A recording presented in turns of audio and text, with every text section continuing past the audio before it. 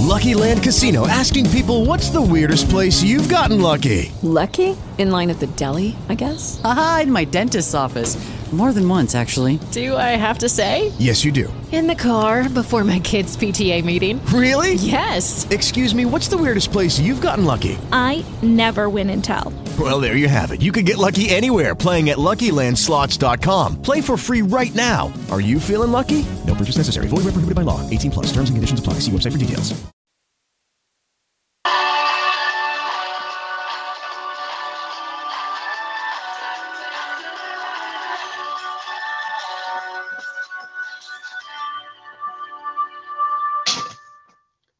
And welcome back to Liberty Librarian. This is your host, Heather Biederman.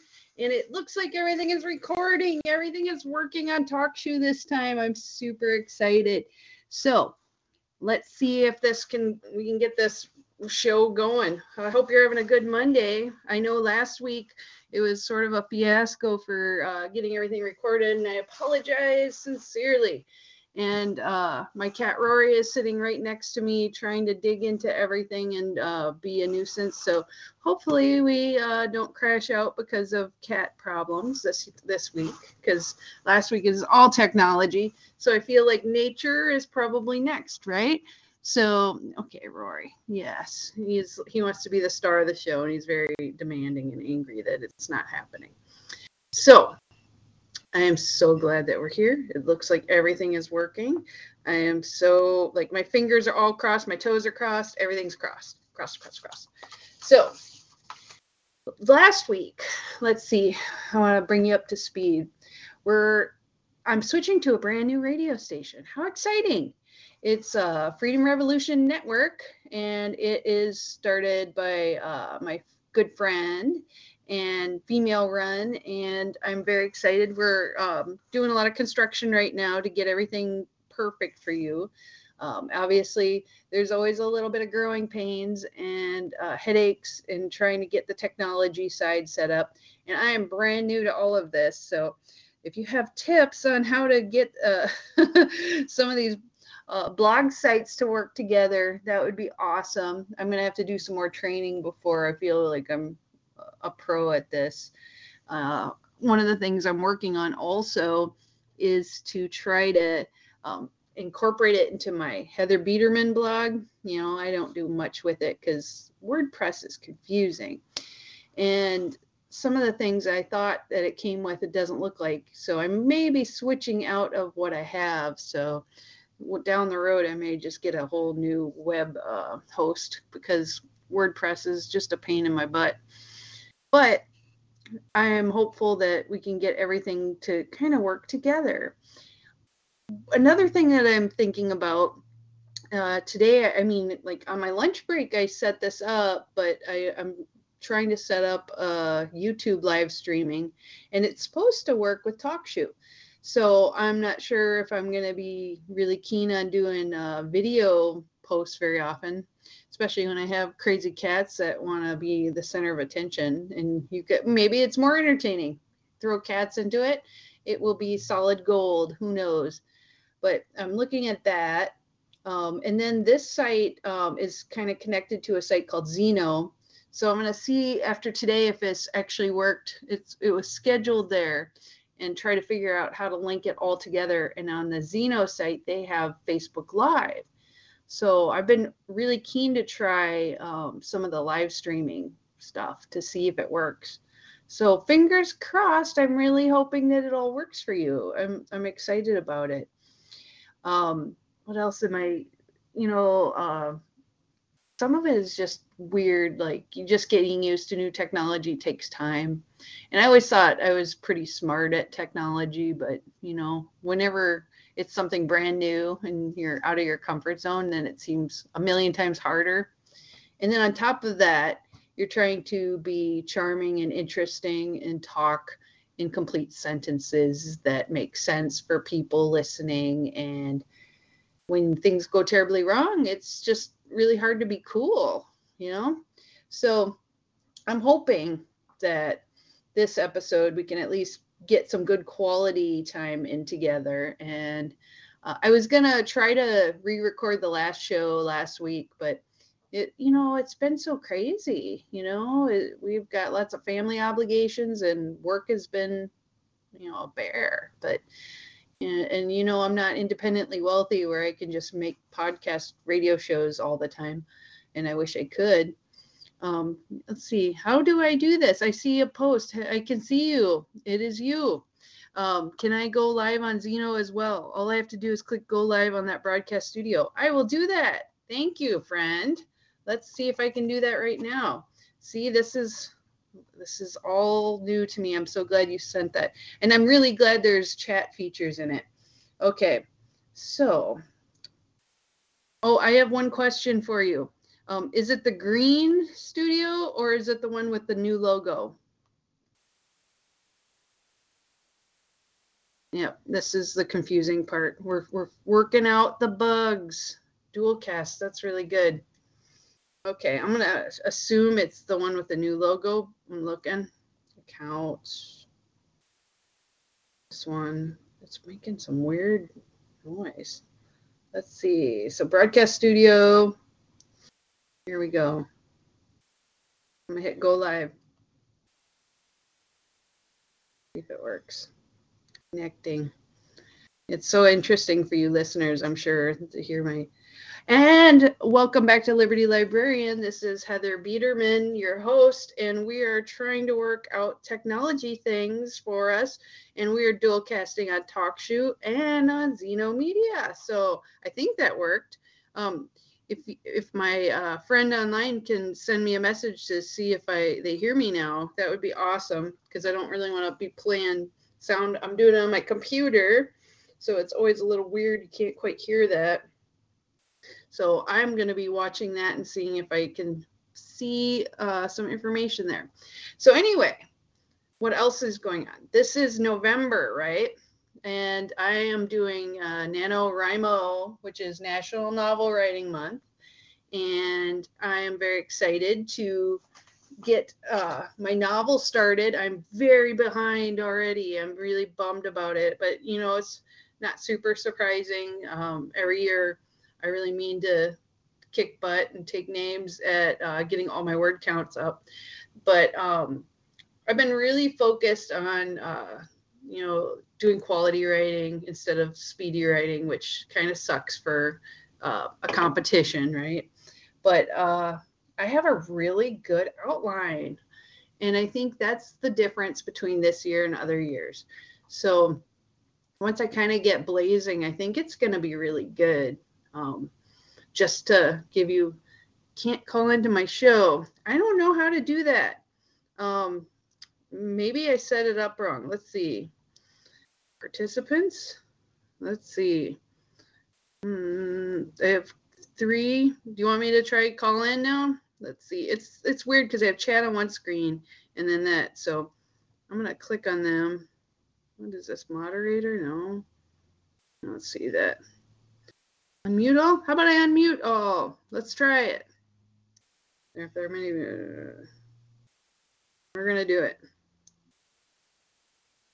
Ooh. Okay. Are you trying to call in on the TalkShoe or are you trying to call in on the Zeno? Because I don't see how that works together. Let's see.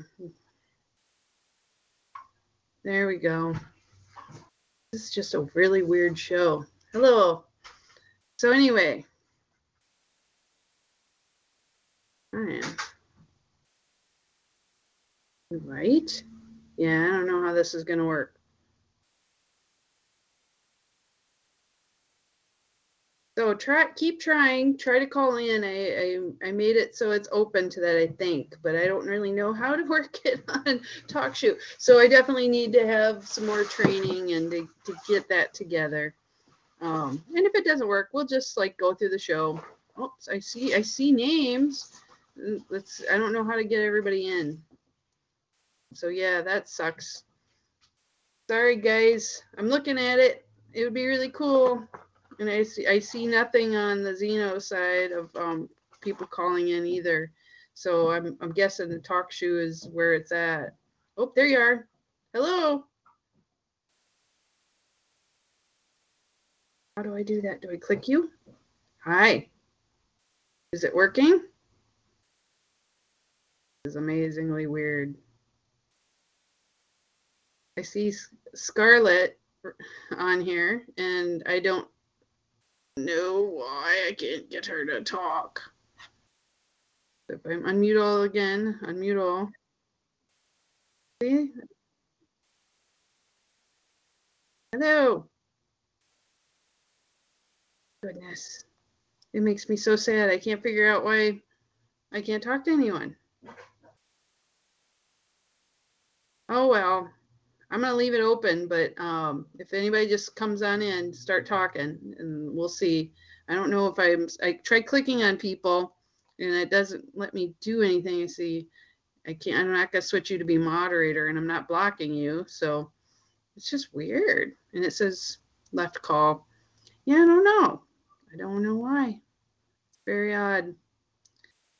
So I'm going to just start talking, right? Because technology is going to take some time to get used to. It's just so weird, isn't it? Anyway, so we got all of this stuff going on. We got NaNoWriMo, we have new channels, we have new technology. I feel like my brain is made of syrup too, and we got family stuff going on. But anyway, the world keeps moving, right? And what I'm going to do is I'm going to read the intellectual freedom news, and then we're going to talk about vampires and elections. So I hope you hang around for a little bit, even though we have odd stuff going on with technology and that, but I'm going to do my best. And I'm going to pick up this cat who's being naughty right now. You go. Yes, you.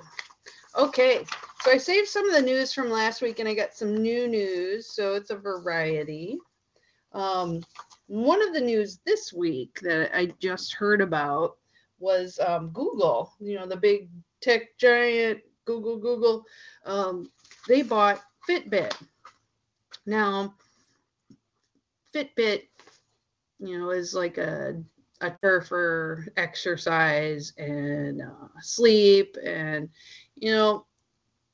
I always felt like they were pretty trustworthy with how they protected your data.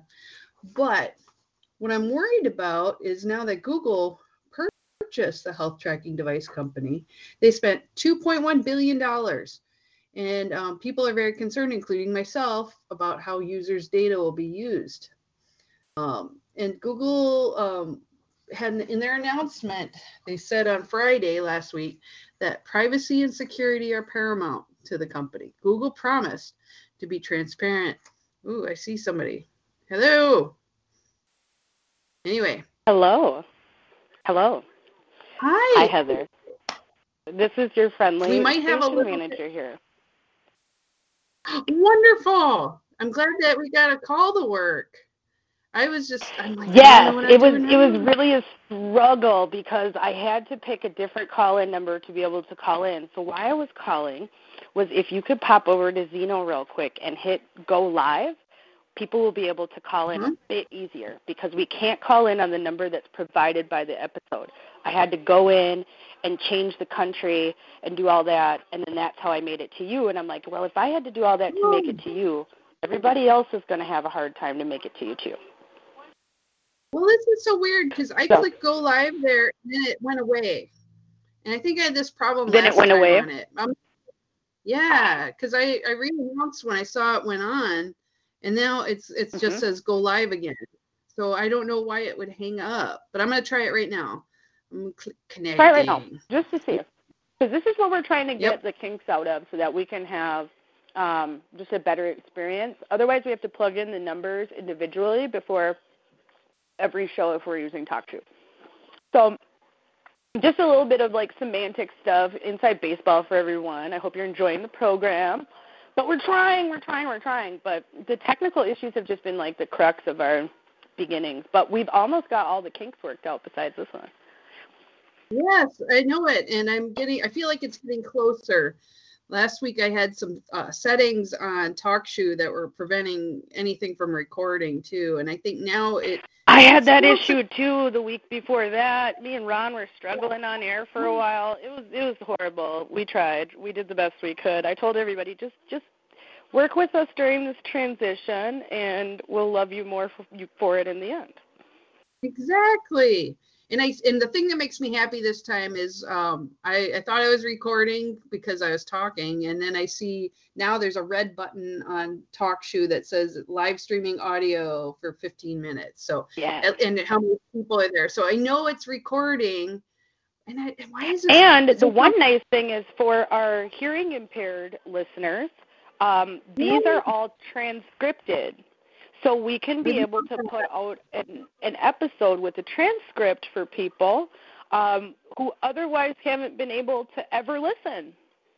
Exactly. I love that. I'm trying to think of ways to make it much more inclusive. And I'm looking at different options so that way people can follow along. I'm still trying it. It's like it had an error message, and I'm like, I turned off one of my. If you know what the error message is, screenshot it at times too, because then we can let them know, because it could be like an internal bug. That's what I'm wondering. And they're really helpful. I often use a VPN, but I turned it off just to see if that helps. Nope. And it says something went wrong. Please refresh the page. Try again. Error code 1006. I'm going to screenshot it right now. 1006. No. I have Melissa on my other phone while we're trying to war game this, and I was like, I'll just call in. I never interrupt anyone's show, but I want her to know. So if you want to, I will start sharing the number link and all that, so people know where to find you. Because if they go to the website right now, they're not going to find you. They're only going to find you through your TalkShoe number link. Oh, I figured. Oh, that's such a bummer. Because Dino is hooked up to our permanent number, but we have a way around this as well that we'll talk about so that in the future we don't have to deal with this. It's just a simple application that we add, and then it's like an open phone line for us. So then no matter what, all we would have to do is basically, start a call. So we're going to try to get around this so that we have multiple ways that we're getting out there so that if one way is down, there's 5 other ways to listen, and it's not going to be difficult for us to start. It's going to be a click button. Oh, I like that. I just feel like yes, that's coming. Expertise in this, and then it's so new, and everything seems to be going wrong for me. But it seems like for us too. So, but the hardest part has been making these technologies talk to one another. So that's been a new experience for us. So that's something different. For instance, you're talking about vampires tonight. They didn't have to worry about this technology. Okay, this was not in their lexicon. They did not have to worry about how things spoke to each other and how the programming works. And I'm not a coder, so I know nothing about this. So we're working on it. We're trying to get it there. But I wanted to let you know that, yes, you can be heard, because I was able to make it in. But people have to call the TalkShoe number. That way they can call in with you live. Otherwise, check out the replay on freedomrevolutionnetwork.com. That's right. And I will tell you, for a second there, I got the Zeno to work, and then it crashed out. So it went, not totally crashed out. That's good to know, because we might need to let them know that, because it could be some internal bug. They're really good about wanting to know what's happening so they can go in and fix it, because it's still technically a beta mode. So if that makes sense, so there could be something that is actually being caught up in the coding that we just don't know about, and until we tell them, they can't fix it. So that these are the things we want to know. Just so we can tell them. We had a host, during a show try to hit it 12 times, much like I did, and we never got through.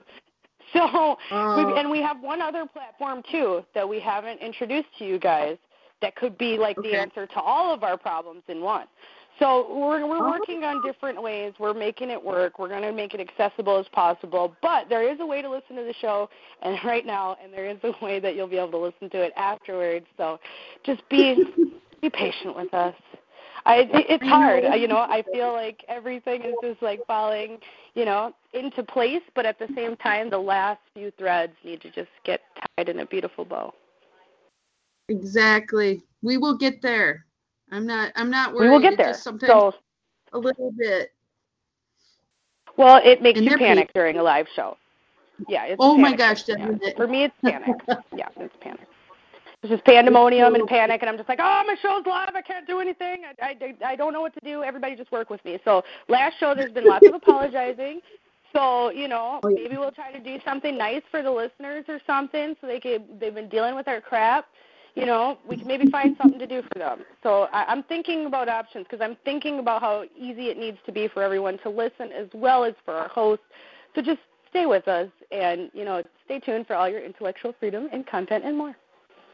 Yes, thank you. So thank you, Heather. I just wanted to let you know that and let you know you can be heard. But I'll go around and spread the love on the number so people can call in and get a hold of you if they like. Thank you so much. I no appreciate problem. it. You have a good night. You too, honey. Bye-bye. Bye. Okay. So now, I think we're making things work. I'm going to try one more time on Zeno. I just don't, I keep getting error messages. I'm so sorry, but at least I'm getting this one recorded. So I feel pretty confident. At least I'm going to have something to show. Gosh, you guys must think this is the weirdest show ever, right? At least you're going to hear it this time. The last time it was me like having like, what is it? Like the elevator hold music that's going on in the background. I couldn't get it to stop. Oh, it made me nuts. So this week is much better. Even though I can't get the Zeno to come on, at least, we have options here. So that's pretty cool. I'm going to have to figure out, I'm going to mute everyone right now. But if I see you on here, send me a chat. So yeah, send me a chat. And yes. Oh, yeah. Okay.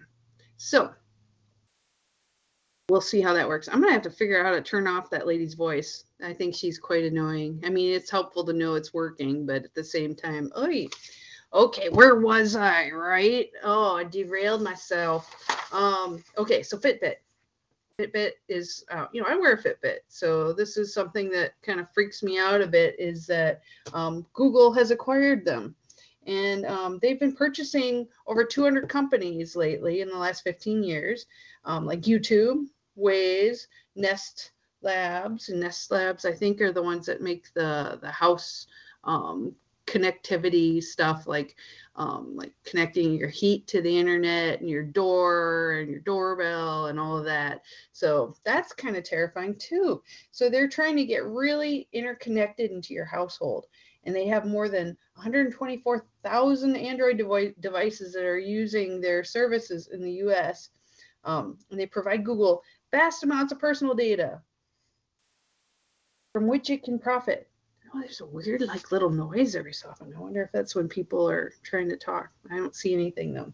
So, and it says that health data is the most valuable information of all. That's why you need to be very careful with accepting apps that are health benefit kind of things. Like we had talked a few episodes ago about women tracking their menstrual cycles on apps, and that some of the companies were abusing this data because it had a lot of personal info in it, and no one would have thought that they would abuse it, but they do, and not all of them do, and maybe Google won't, but it is very hard to say what they're going to do with it.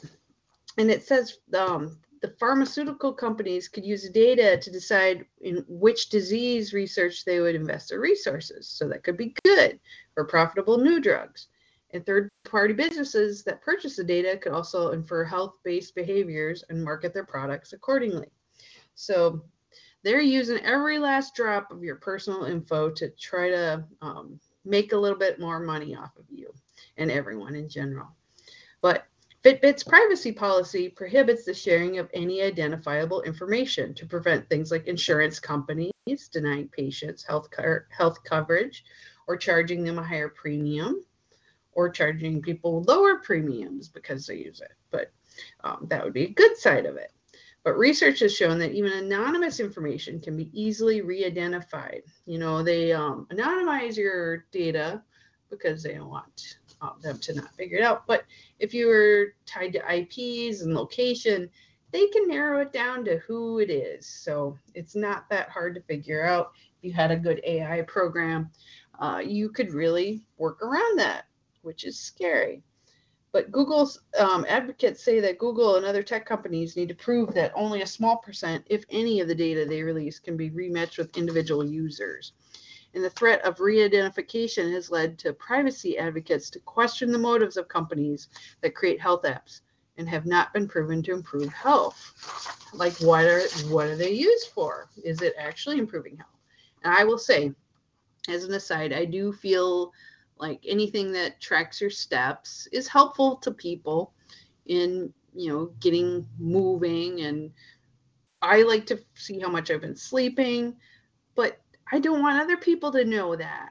I think that it needs to be something that's locked down. So what may be coming out is other apps that are not tied to internet companies that mine data in any way. We will see. So Apple has a health app, and there was a rift between Apple and Fitbit when it launched in 2014 that collects data and about use through phones, iPhones, and Apple Watches, because that was their product. And they said, the company said the data is encrypted and not used for business purposes. And people use apps like Fitbit on their iPhones, however, are still subject to those companies' privacy policies, not Apple's, which might allow data sharing. So Fitbit was pretty trustworthy on it for a long time. And I'm not sure now if anything has changed or it will change. It is something in the back of my mind. So privacy policies changing, that could be a big sign of something that you can opt into or opt out of. Usually they don't change it. Consumers who've already purchased a Fitbit and don't like the new privacy policy are likely to be out of the money they paid for the device. So, and a lot of them cost around $200 for brand new high-end ones. Tech companies are saying, if you have a problem with this, don't use it. And I think there needs to be something that there need to be consumer advocacy groups looking out for people, you know, because once you've purchased it, I feel like you've agreed at the point of purchase to what the privacy, you know, once you start using it. But I feel like it's a bait and switch where they, you know, oh, we changed our privacy policies because we got bought out, and now we're going to share it with everyone. I feel like you shouldn't be able to do that as a company. I think that you should, I think that the people who use the product should have a little more protection. That's scary to me. And laws aren't keeping up with the technology. So Consumer Reports, Patient Privacy Rights, and other groups say that tech companies are given too much leeway when it comes to data collection and sharing.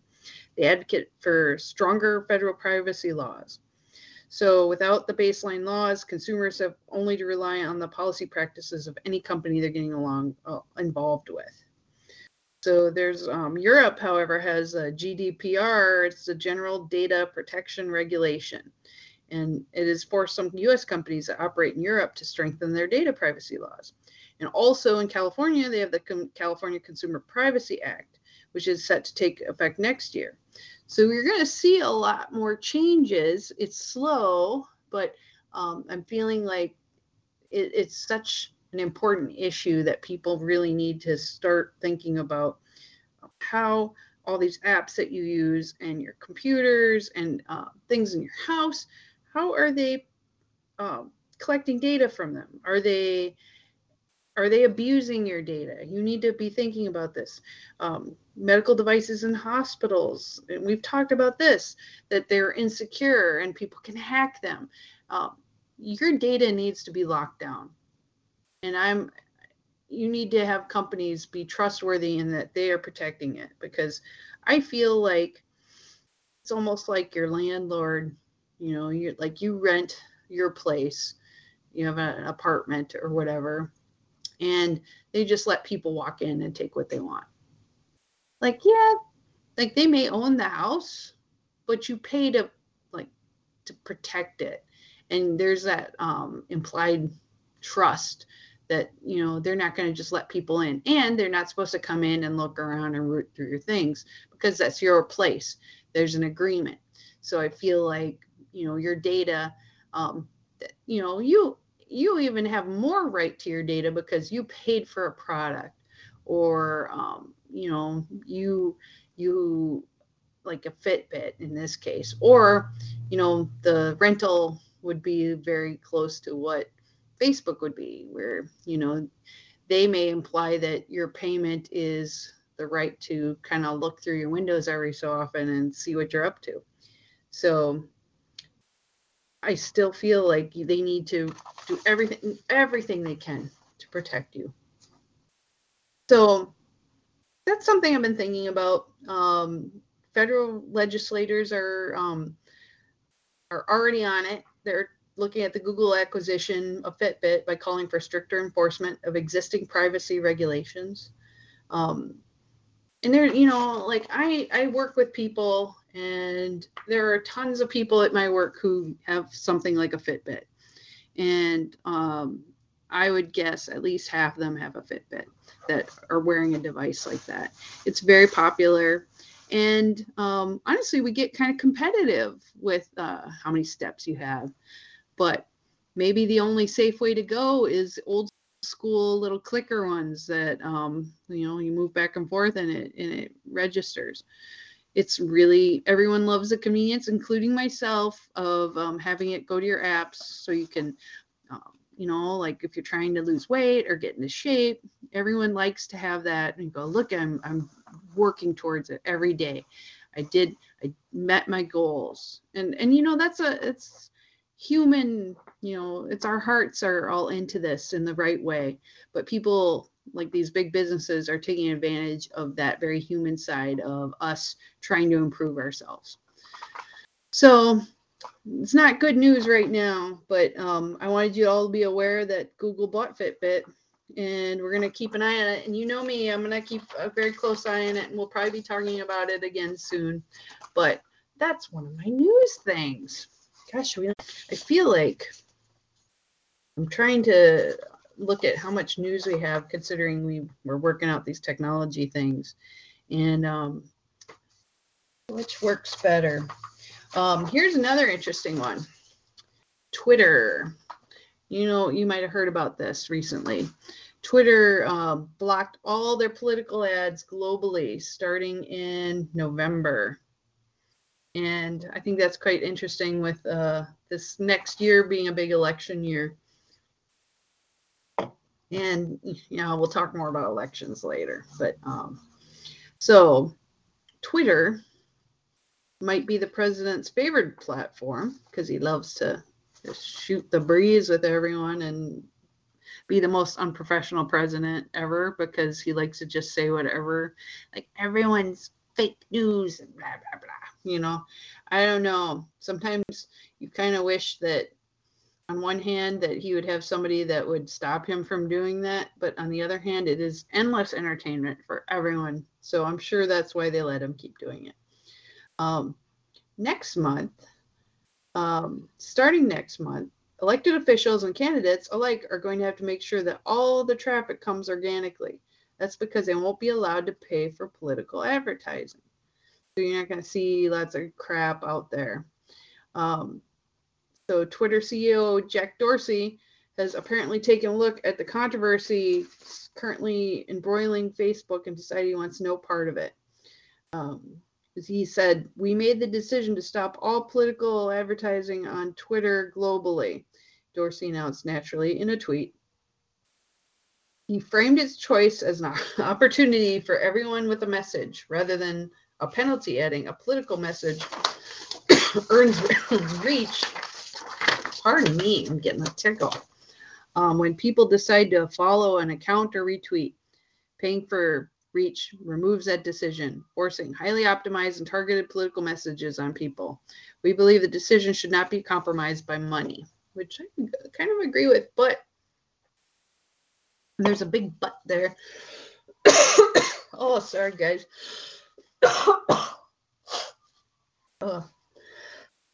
Do, do, do, do, do.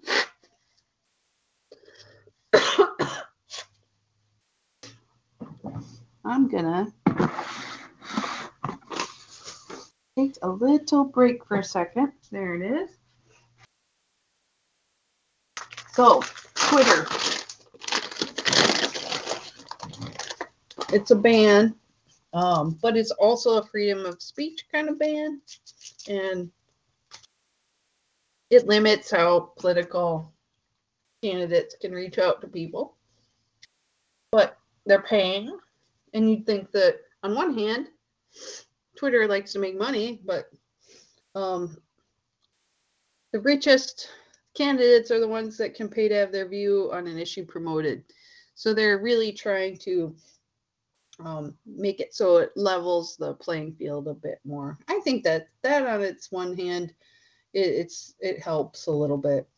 And they game the systems, and he mentions that, for instance, it's not credible for us to say we're working hard to stop people from gaming our systems to spread misleading info. But if somebody pays us to target and force people to see their political ad, well, they can say whatever they want. Wink. So it isn't about free expression, he says. It's about paying for reach. And paying to increase the reach of political speech has significant ramifications on today's democratic infrastructure may not be prepared to handle. It's worth stepping back in order to address.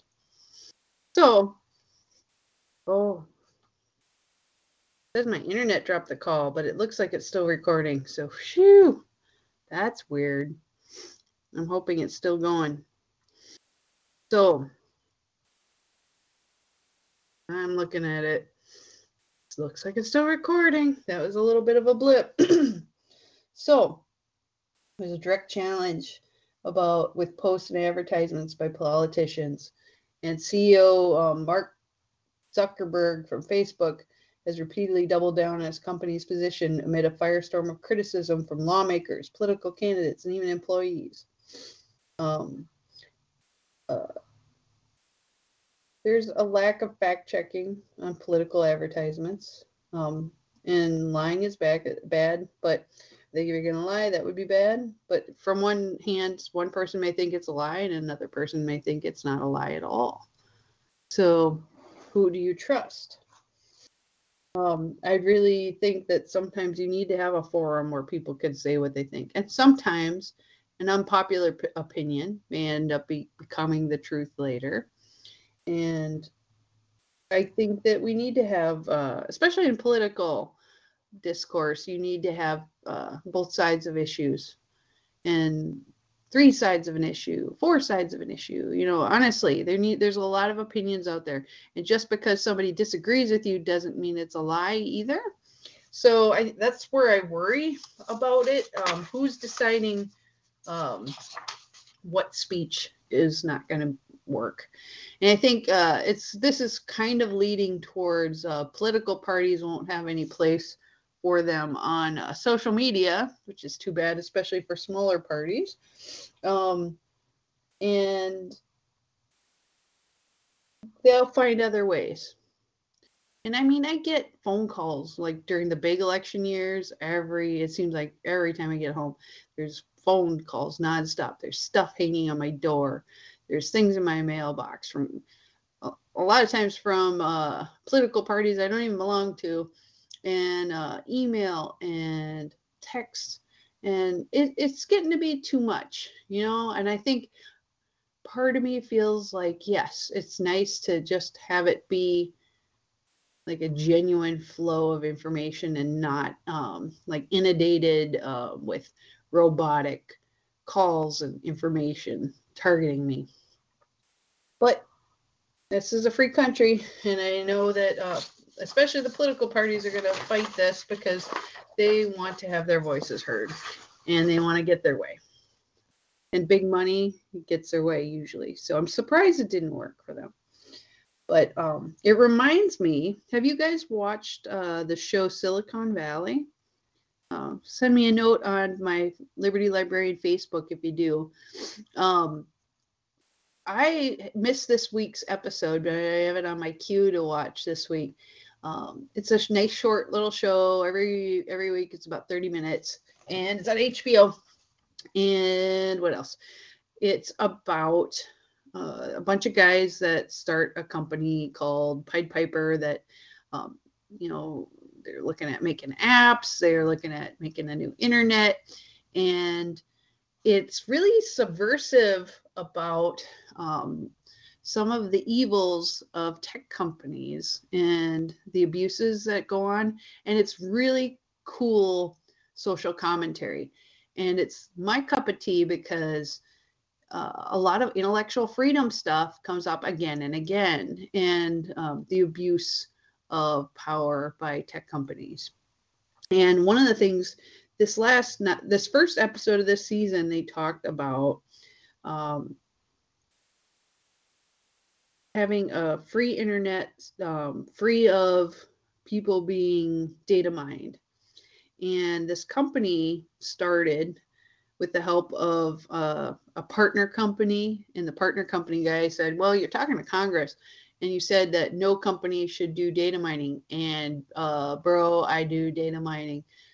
It's not like I do it for their, use their private data, but we use it to improve software. That's what he said. And they go, is it in the headsets? Yep. Is it on the computer stuff? Yep. They can listen into conversations. It's constantly on.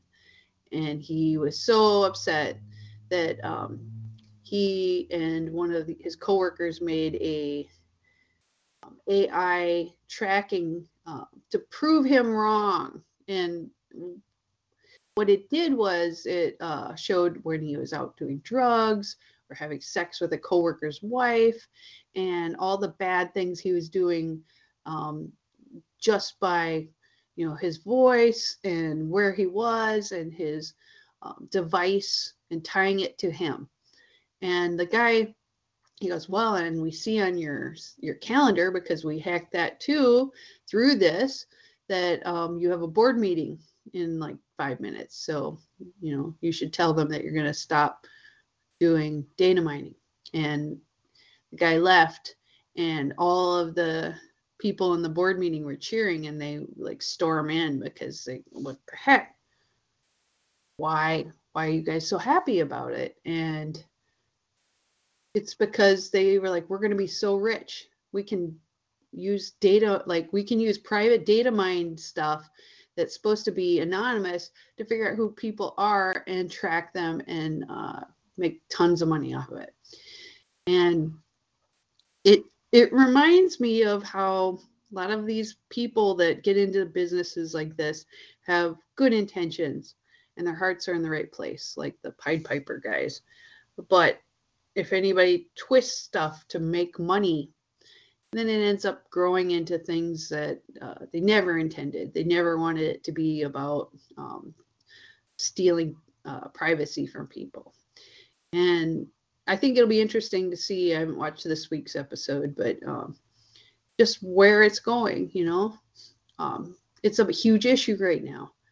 And, this is why I started this show, is because I want to protect privacy. I want to protect people's data. And it's really interesting to see a huge show on HBO that's very popular covers this kind of topic. So it's not like it's just us tinfoil hat people out here going, oh, they're all listening all the time. No, it's real. It's real. And if we don't do something now, it's going to be so out of control. We're going to live in like Big Brotherville, like 1984, baby. They're going to like know everything you're up to. They're going to, you'll have something, you'll say a bad word, and you'll get a voice from your Alexa or whatever you have that's like, you have a demerit. You can't be saying those words, or you can't say anything negative about the president. Like, where does it stop? Where does it ever stop? So I worry about that constantly. So watch Silicon Valley. It's a really good show. And each episode is just under 30 minutes. So it's pretty easy to binge it. HBO, if you have it, or a lot of times we don't have cable, but we check out HBO for a period of time, watch a bunch of shows, and then turn it off. The other one that I'm interested in right now is The Watchmen. and that one is bonkers. And I haven't watched the episode. Yeah, we had like family stuff all weekend, so kind of gets into all of my TV watching and my writing for NaNoWriMo, so there you go. Okay, so I got a couple more things in news. Let's see. What am I interested in? Then I'll share with you. Then I want to switch to vampires. There's a controversial copyright bill. I'm going to follow this a little bit more.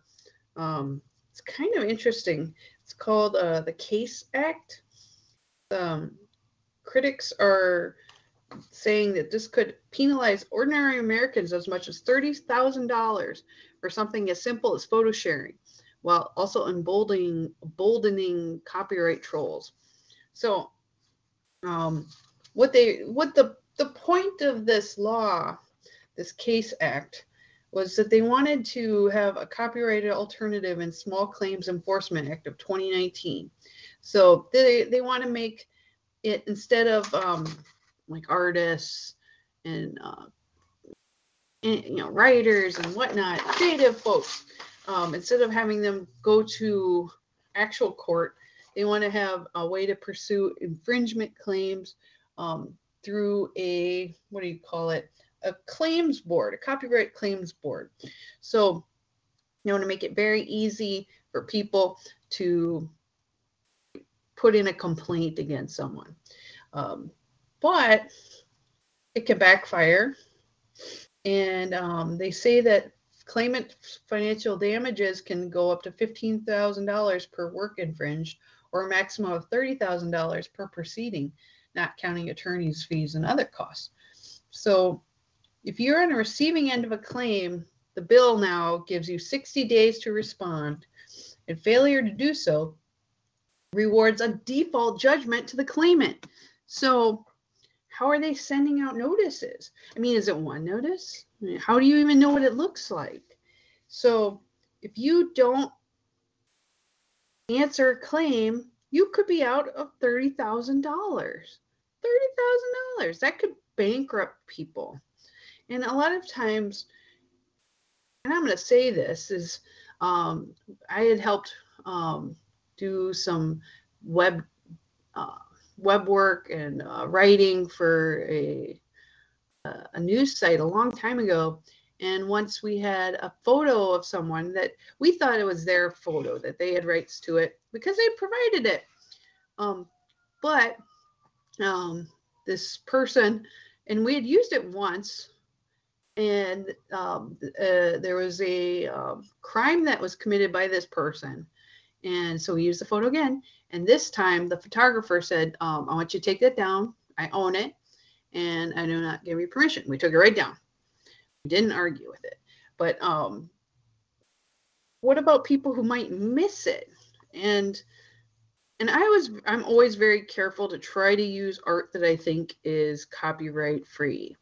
And I try really hard, but I know there are websites that take people's art and post them on other sites saying they're copyright free, and they had no right in the first place to, spread this information around, this work around. And I could see somebody making an honest mistake and then missing an email. I don't know how if they're sending you an official letter, they're sending someone in person, calling you. How are they contacting you? How many times do they have to contact you before it's acceptable? Like they know you've heard this. And then if you don't get back to them in 60 days, then they just get the money. That's bonkers. That's a lot of money for them to just get.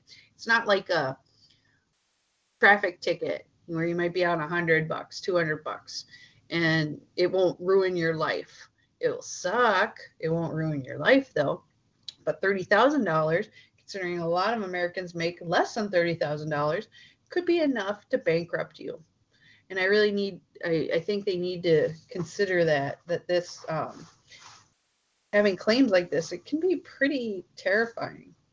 So they say that they're doing it because they know that people who are having their works abused, they can get burdened down by the system. And it is true, the legal system is overwhelmed with these kind of things. And how do we deal with that?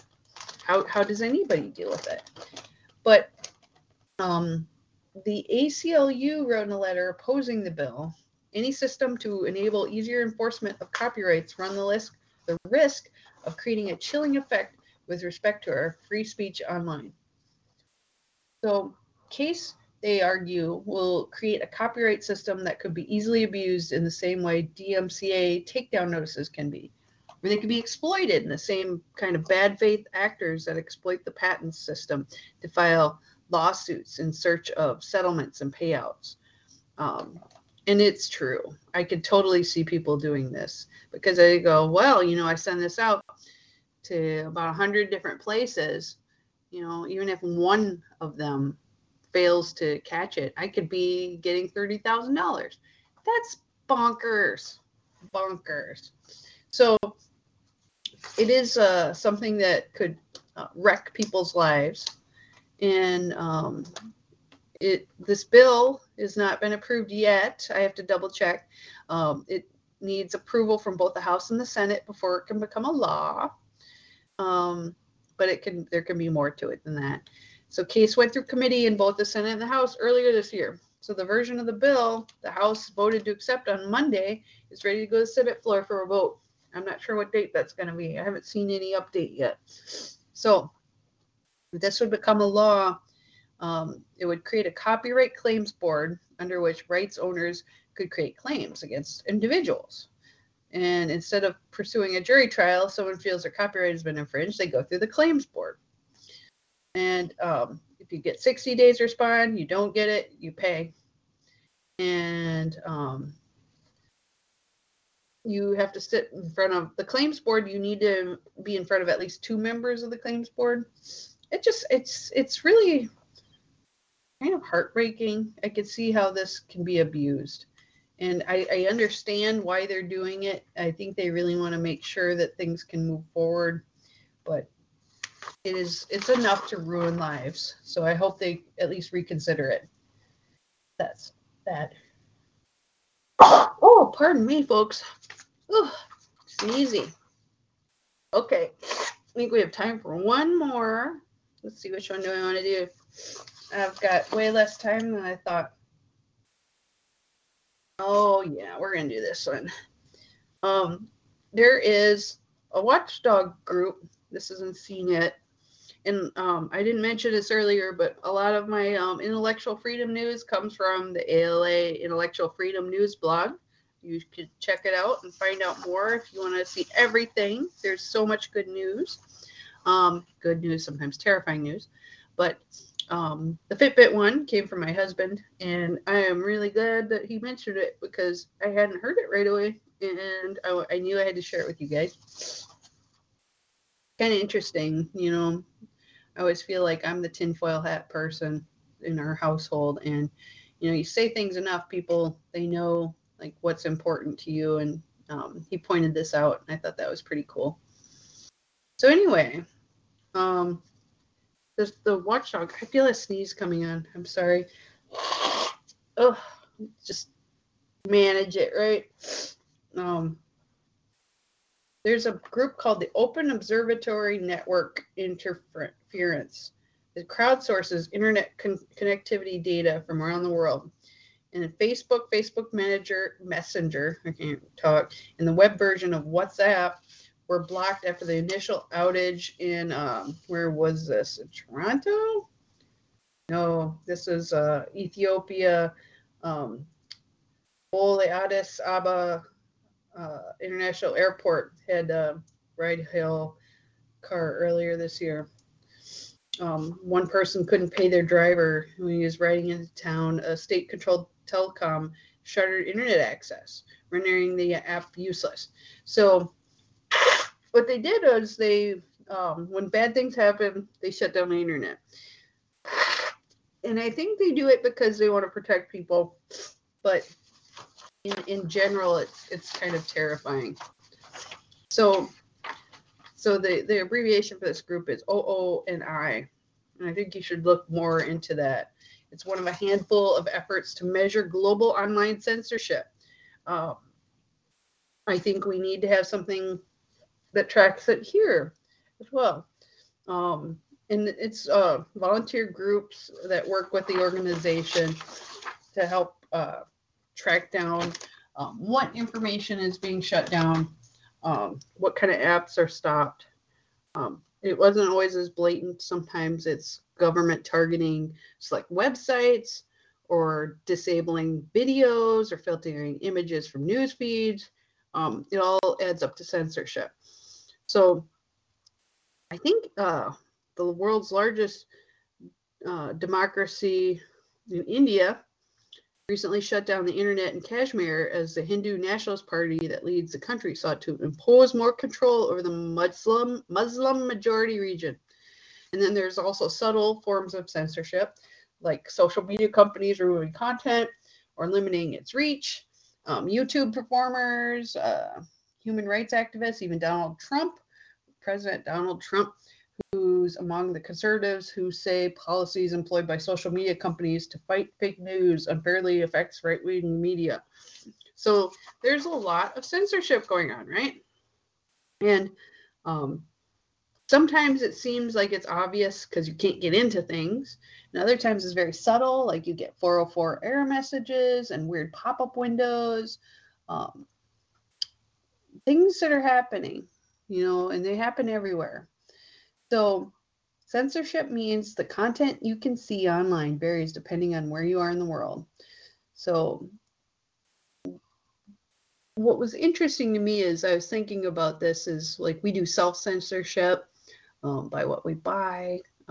Librarians do it by not purchasing a book they think is, too controversial, or they just don't even think about it because they don't like the idea. And I've had lots of librarians I've tried to get through, and people argue with me that they don't think certain content should even be in the library because if there's a hate message associated with it. And I think that I hate messages, but I also think that sometimes talking about them and having them be actually legitimately hate are two different things, and people shut it down too just because they may not like some of the points of view in a book. It's quite terrifying. So what do they do? How do these Uni, I'm going to call them Uni, just so if it's totally confusing, that's what it is. So the volunteers who work for this, it covers more than 200 countries. They install the Uni Probe app on their phones, tablets, computers. There's a beta version that's available on all computers. The app pings a preset list of websites and records what gets sent back, discovering which websites are blocked, throttled, or redirected. How interesting, right? So the data comes in handy when internet users start noticing weird patterns. They used the data from volunteers in 2016 to investigate reports on ongoing media censorship in Egypt. So what I think is it's kind of crowdsourcing, being a watchdog of internet censorship, which I totally think is a cool idea. Now, what gets used from that data, I don't know, like how secure is it? How safe is it? That's interesting. But the online censorship, they say, isn't limited to blocked websites either. Social media sites also filter content from news feeds and chats. Like in China, they say social media companies are liable to the government for the content that appears on their platforms and have signed a pledge to monitor their services for politically objectionable content, according to Human Rights Watch and NGO. This leads to a system that strictly limits discussion of political topics. We don't want to live in a world where you can't talk about that. So companies filter from users' chats and news feeds any images that could violate the government standards. Oh, there's a lot of people. Interesting. Okay, so there's I don't know how I can even go.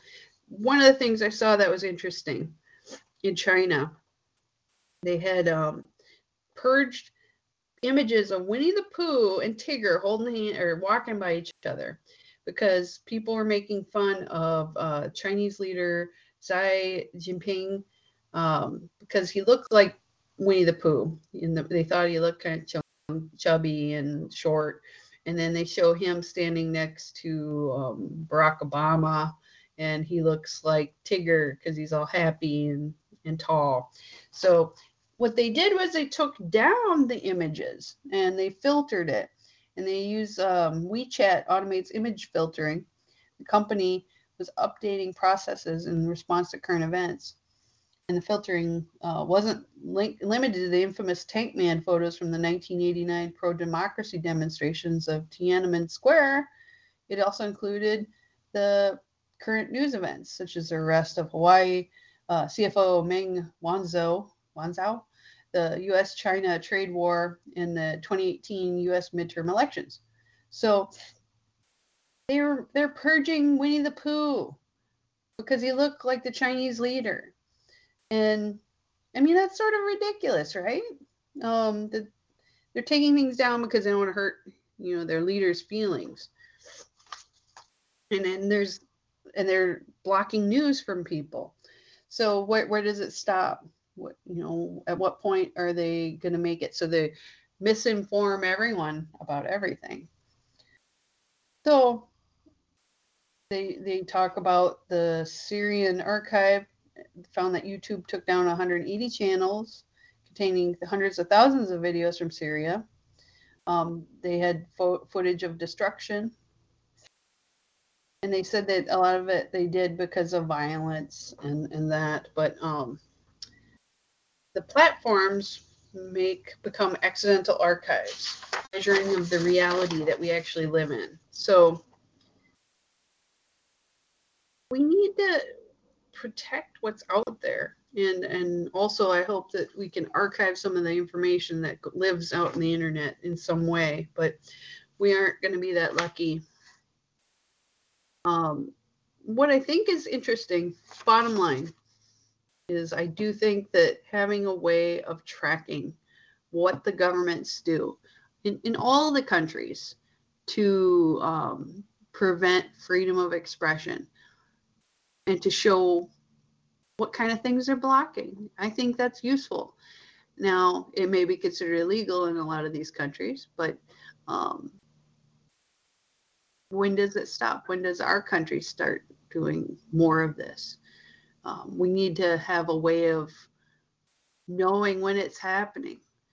And I always think back to, like the FBI can always come in to a library at any time, public libraries usually, and ask for the records, search records.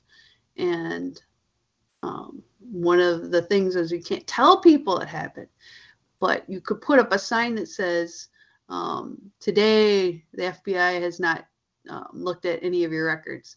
And if the sign goes down, they have. I always thought that was kind of an ominous yet funny way of looking at it, that there are workarounds. So where are our workarounds for making things happen? And I think that's pretty important. Okay. So I think that's all the news I'm going to do today. We've had a lot of technical weirdo kind of things happening. So, and I see it's weird. There's tons of people that come in and just leave right away. It's kind of wild.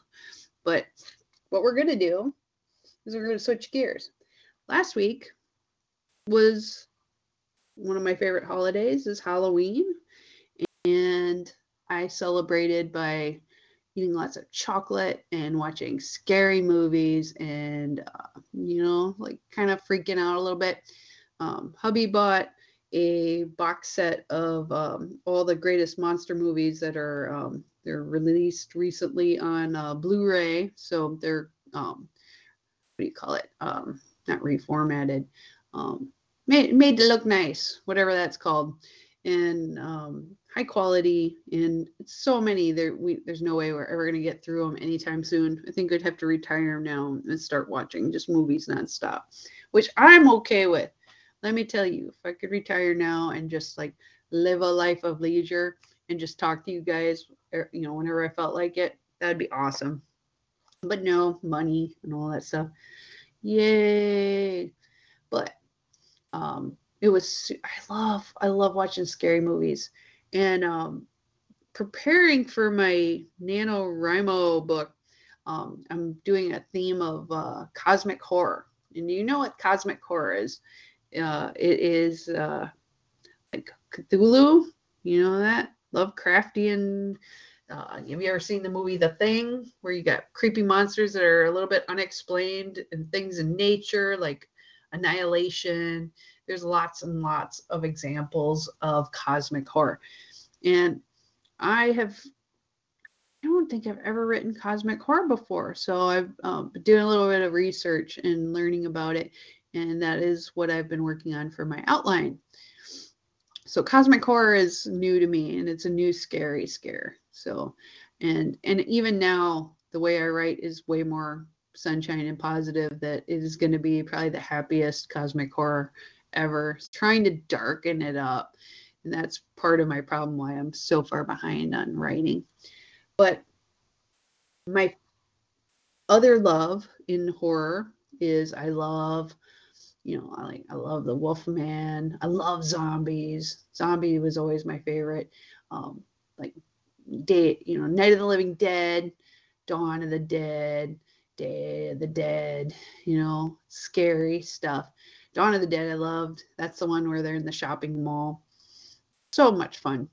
See people when they turn into zombies keep doing what they're like kind of on autopilot, what they did all the time anyway. So I probably at the library working, like walking around trying to shelve books or something. I don't know.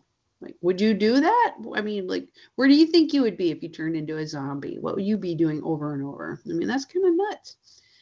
So my most favorite horror creature is vampires. And that's what I was going to talk about last week. So I'm going to talk about it this week with y'all.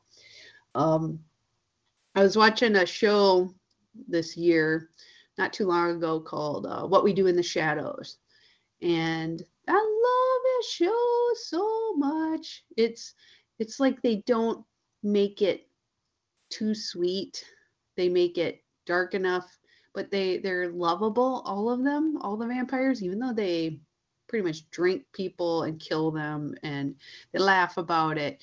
And in a way, if you just looked at it like a real person and you don't have like that, like they say funny quips, you would be horrified. But the thing with vampires and vampire stories is they're charming as hell. And there's a sexual undertone to all vampire stories that I think will always make it so people everywhere fall in love with vampires. Why? They're sexy. They're interesting. They've lived long lives, and yet somehow they find you interesting enough to, want to know more about you. Why the hell would somebody who's 200 years old be interested in somebody who's 20? Like, you haven't lived enough of this life to be interesting, but somehow you are. And everyone has that little piece inside of them that is just a little bit too big for your britches, where you think that, yes, somebody would think I'm fascinating. I think that's kind of cool. What the heck? Why not? So I've been watching What We Do in the Shadows. I mean, I have so many, everybody has that. Remember, like Twilight, people like read all the books, and then the movies were a little bit ridiculous, but people love them. I love the Bram Stoker's Dracula that had Gary Oldman. He was so awesome. And Keanu Reeves was in it, and he was very airhead. I don't know. And I think that man's super handsome. Winona Ryder was in it. I love that movie. Every so often I watch it again and again, and I'm just like, yes, I love that movie. I think about, God, what was that one? George Hamilton. Where they were disco dancing in the 70s. I mean, there's just like our current culture kind of comes to a head, and we have new interpretations of vampires. And then every once in a while you get something like Nosferatu, where they're primal, gross looking vampires, which I think is so cool, or Let the Right One In, where it's children as vampires. How terrifying is that? And if you watch, I think is it Swedish or Norwegian? I think Swedish. Watch that original one. Don't watch the American version. It makes me sad. It's not that bad. It's just the original is so much better, the way they shot it, and it was a little bit more gruesome. Somehow, like, there's always sexual themes to vampires, and even with children, I think it makes everyone very uncomfortable. But when you have someone who is turned into a vampire and they're ancient, but they're still look like children, it's terrible for people to imagine that. So back to What We Do in the Shadows. There is a thing that I think is very interesting in it, that they talk about regular vampires and drinking blood. And in my life, God, I should have looked this up again. I've met people who consider themselves real life vampires. And there's one, I went to a pagan conference. What was her name? Michelle Belanger, something like that. Let's see if it comes up. Bellinger. And she was on a TV show called, where was it? Oh, I'm trying to think. Paranormal State. Been a few years. Now, Paranormal State was one of those where it was college students looking for ghosts and stuff. But they had demon hunters and vampires. It was totally like off the hook, like all different directions. And they had a witch on it. And I thought, wow, this is like interesting. And yet it like kind of jumped the shark in a lot of ways. But anyway, so Michelle Bellinger came to this conference I went to, and she is a self-described vampire. And she also says she's a psychic vampire. And she wrote a book called The Psychic Vampire Codex. And they also say The Black Veil, which I haven't read. And she's also into kind of kink. So interesting person. I didn't get to talk to her personally. I mean, she was kind of rushed around in her own little entourage. So I got to see her very up close. And I heard her talk a little bit. She's a very interesting person. She's from Ohio, of all places. Like vampire centric. But what I thought got out of that and was very interested in wasn't, some people like it, the vampire stuff, for the culture, for, the goth dressing and looking beautiful and elegant and disaffected. And what I got out of that and I thought was really interesting was that there's this whole world of energy vampires. And What We Do in the Shadows actually was one of the first shows I've ever seen that actually has a psychic energy vampire. Now, in the show What We Do in the Shadows, they have, God, what's his name? I'm going to have to look that up. Let's see, What We Do in the Shadows. I'm just going to look it up while I talk. My brain kind of blanks out every so often. Colin Robinson. Okay. Colin Robinson works in an office and he wears beige all the time. And he loves to either infuriate people by making them mad about stuff or boring them. And he drinks their energy out of the air. It's not like biting something and drinking blood. He takes energy from people. And they're in the show, one of the interesting things he says is that he could also take energy from regular vampires too. So they can be around him and all of a sudden they're like exhausted, sleeping. And I want to know more about that. So I've done some research on it. And, you always have different kinds of opinions on what it is. And they say there are people who try to get you to argue with them or fight or cry, and they always seem so happy about it. And is it because they're sociopaths or whatever, or maybe they're psychic vampires? But I also believe that that is sort of a misnomer, that people think that energy vampires are always just trying to create drama because they enjoy that. I think that from what I've read, psychic vampires can pull energy in different ways. They create intense relationships with people. And I think I always believe that there's kind of like a little bit of energy, like a web that ties all of us together. And I think that's quite interesting, that maybe they tap into that. And maybe they kind of pull out of the energy out of you from that. One of the things I believe is that some of them pull from nature and from energy that's like from plants. A lot of them will go out into nature and they get recharged. And you often hear people go, I went out into the woods and I had a campfire and I just felt great because I got in touch with nature. Maybe that's kind of a form of it, you know? I mean, I don't think that it's a monstrous ability. I think it's something that kind of makes sense, and some people may be wired differently. So I think there may be explanations to it that are less spiritual and more maybe how we actually hook into the universe. Who knows? But another one I saw was sometimes they can pull from the atmosphere. Like if you're at a concert, there's like lots of energy in the room, sexual, and people into the music, and it's like floating in the air, they say. And so they pull from that.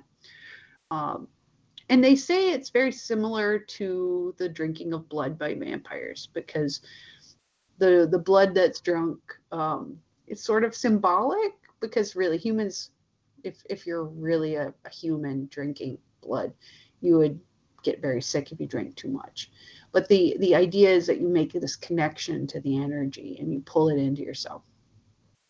If there are real vampires, like the monsters in the movies and that sort of thing, in the books, they might be, it may be more of a spiritual thing. You know, they always say, oh, that's like, is it a disease? Is it a spiritual thing? Which I always think is interesting when you look at different interpretations of monsters, like zombies. It's usually two reasons. One is that there's too many dead in hell, and those have died or walking the earth again because there's no more room in heaven and hell, so all the spirits are sent back and they keep walking. The other was that it's a disease. So it's always like different ways of looking at it, like science versus religion. And they, like when any kind of creature where you have the undead that they walk again, it's always something like you cut off their head, or you stab them in the heart, you burn them. Always the same kind of things. There's not a lot of difference. Even with magic, it's not like you can, it's not like they could just like go, oh, I turn you from undead, I've like magicked you out of it. It always seems like a simple solution no matter what. But energy vampires are supposed to be like regular humans. Do they live forever? No. It seems like the things I've read said that they live longer. If they learn how to control their abilities, which a lot of them never understand what they really are, they can use their power to heal themselves. If you ever heard of Reiki, like energy healing, they say that spiritual vampires, psychic vampires can actually learn how to take bad energy off of people, and they can eat it and it doesn't hurt them in any way, but they can heal. So I thought that was pretty fascinating too. And it's just there are different ways that they can connect with you. And I thought over the years, vampires are one of my favorite, kind of ideal, because even though they're monsters, they're still themselves in some way. And there's part of me that loves like werewolves, because of like you go throughout the day as a normal human, and then like once a month you turn into a crazy monster. I think that appeals to me as like a woman, just because like, and do I turn into a crazy monster once a month? Maybe. But vampires, that eternal life thing, it's very powerful. And like werewolves and vampires, they always seem to be opposed to each other, but equally powerful in some ways. Like the werewolves are shown to be strong enough to be able to kill the vampires, so the vampires are a little terrified of them. They can't use mind control on werewolves. Werewolves, however, are down in primal, so they are not always so thoughtful about how they fight vampires. So I'm pretty fascinated by that. And I think that a lot of people don't know what psychic vampires are, and that they could be like the most possible real vampires that exist in our world. And I'd like to think that maybe they like things like vampires exist. And I read so much, period, that sometimes you think, like if it's a disease, you could see something like, have you ever read The Stand by Stephen King, where a disease kind of wipes out most of a population, and what's left? Why are those people left? Why did the disease pass them up? And the same with vampires. What about vampires made them the chosen? And psychic vampires, whereas a regular vampire is bitten and turned, whereas they could bite some people and drain them of life and not turn them. A psychic vampire is born. There's no rhyme or reason to it. So I think there's a lot more enchanting stories that could come from psychic vampires, and I'd like to see more of that.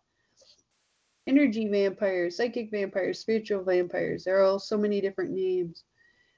What can you do to protect yourself against vampires? Because a lot of people out there, they feel like they're parasitic. They want to leech off of you. There are ways of building mental barriers. I would read up on it on Google, or meet people that do energy work and say, how do you protect yourselves from people draining you too much? And I think one of the ways I visualized it was like an egg, like a wall around you, an egg of light that protects you. And I think if you visualize it and you also kind of feel like if something's draining you, you push it away. You push it with your mind. And I think you work at that, and you can learn to block a lot of bad energy from people. And there are people who I think unintentionally are parasites, and you need to protect yourself from them. So, do you have any vampires in your life, real or what you think might be a vampire? Send me a note. Send me a note on my Facebook Liberty Librarian page, and I might connect you to some resources that could help you out. I think there's a lot of good that we can do, and I don't think there's anything to be totally afraid of, because like I said, you can always block and learn how to make a shield. And if you can do that, you can protect yourself against a lot of evil in the world. And I think it's good to understand the energy around you. That's my big woo thing of the day. Now, how does that tie into elections? I don't have a lot of time left, but I feel like elections, tomorrow's election day, and I'm really kind of bummed because election day here, we don't have anything to vote on, so there's no election. So I don't have to do anything, I guess. And I'm like, on one hand, I'm like, yay, I don't have to do that crap. But I kind of felt like, what? I was ready to. There's nothing? Nothing. Yes. But I think elections are kind of like vampires in that it's constant picking at you. And it's like the parasitic trying to get you mad about stuff, to psych you up, to pull your energy into it. And then you start saying stuff to your friends and your family, and you work everyone into a tizzy. And then there are some of those people that are just so happy when they've gotten everyone really angry. And I wonder if those people are kind of psychic vampires, or if the elections themselves are run by people who are psychic vampires that are just amping up the anxiety and the anger in the air until it's at a fever pitch, especially presidential election years. Those are crazy. And then unleashing it. And I'm sure like there's got to be people who are psychic vampires running around on election day just feeling like they're fat, like they just had a feast. So I feel like they're going to go hungry tomorrow, and where I live anyway, because there's no election stuff. So I don't know. I mean, like, should I feel bad for them? I'm not gonna. I'm glad I don't have to go run out early in the morning and go vote, but it's kind of like, I feel like I'm not doing my civic duty if I'm not at least putting my opinions to something, right? So I'm going to do them here. That's how I can get around that. So elections are kind of a vampire. They suck your brain, they suck your soul, and hopefully you get some people that are elected that do some good so you don't have to feel that constant stress.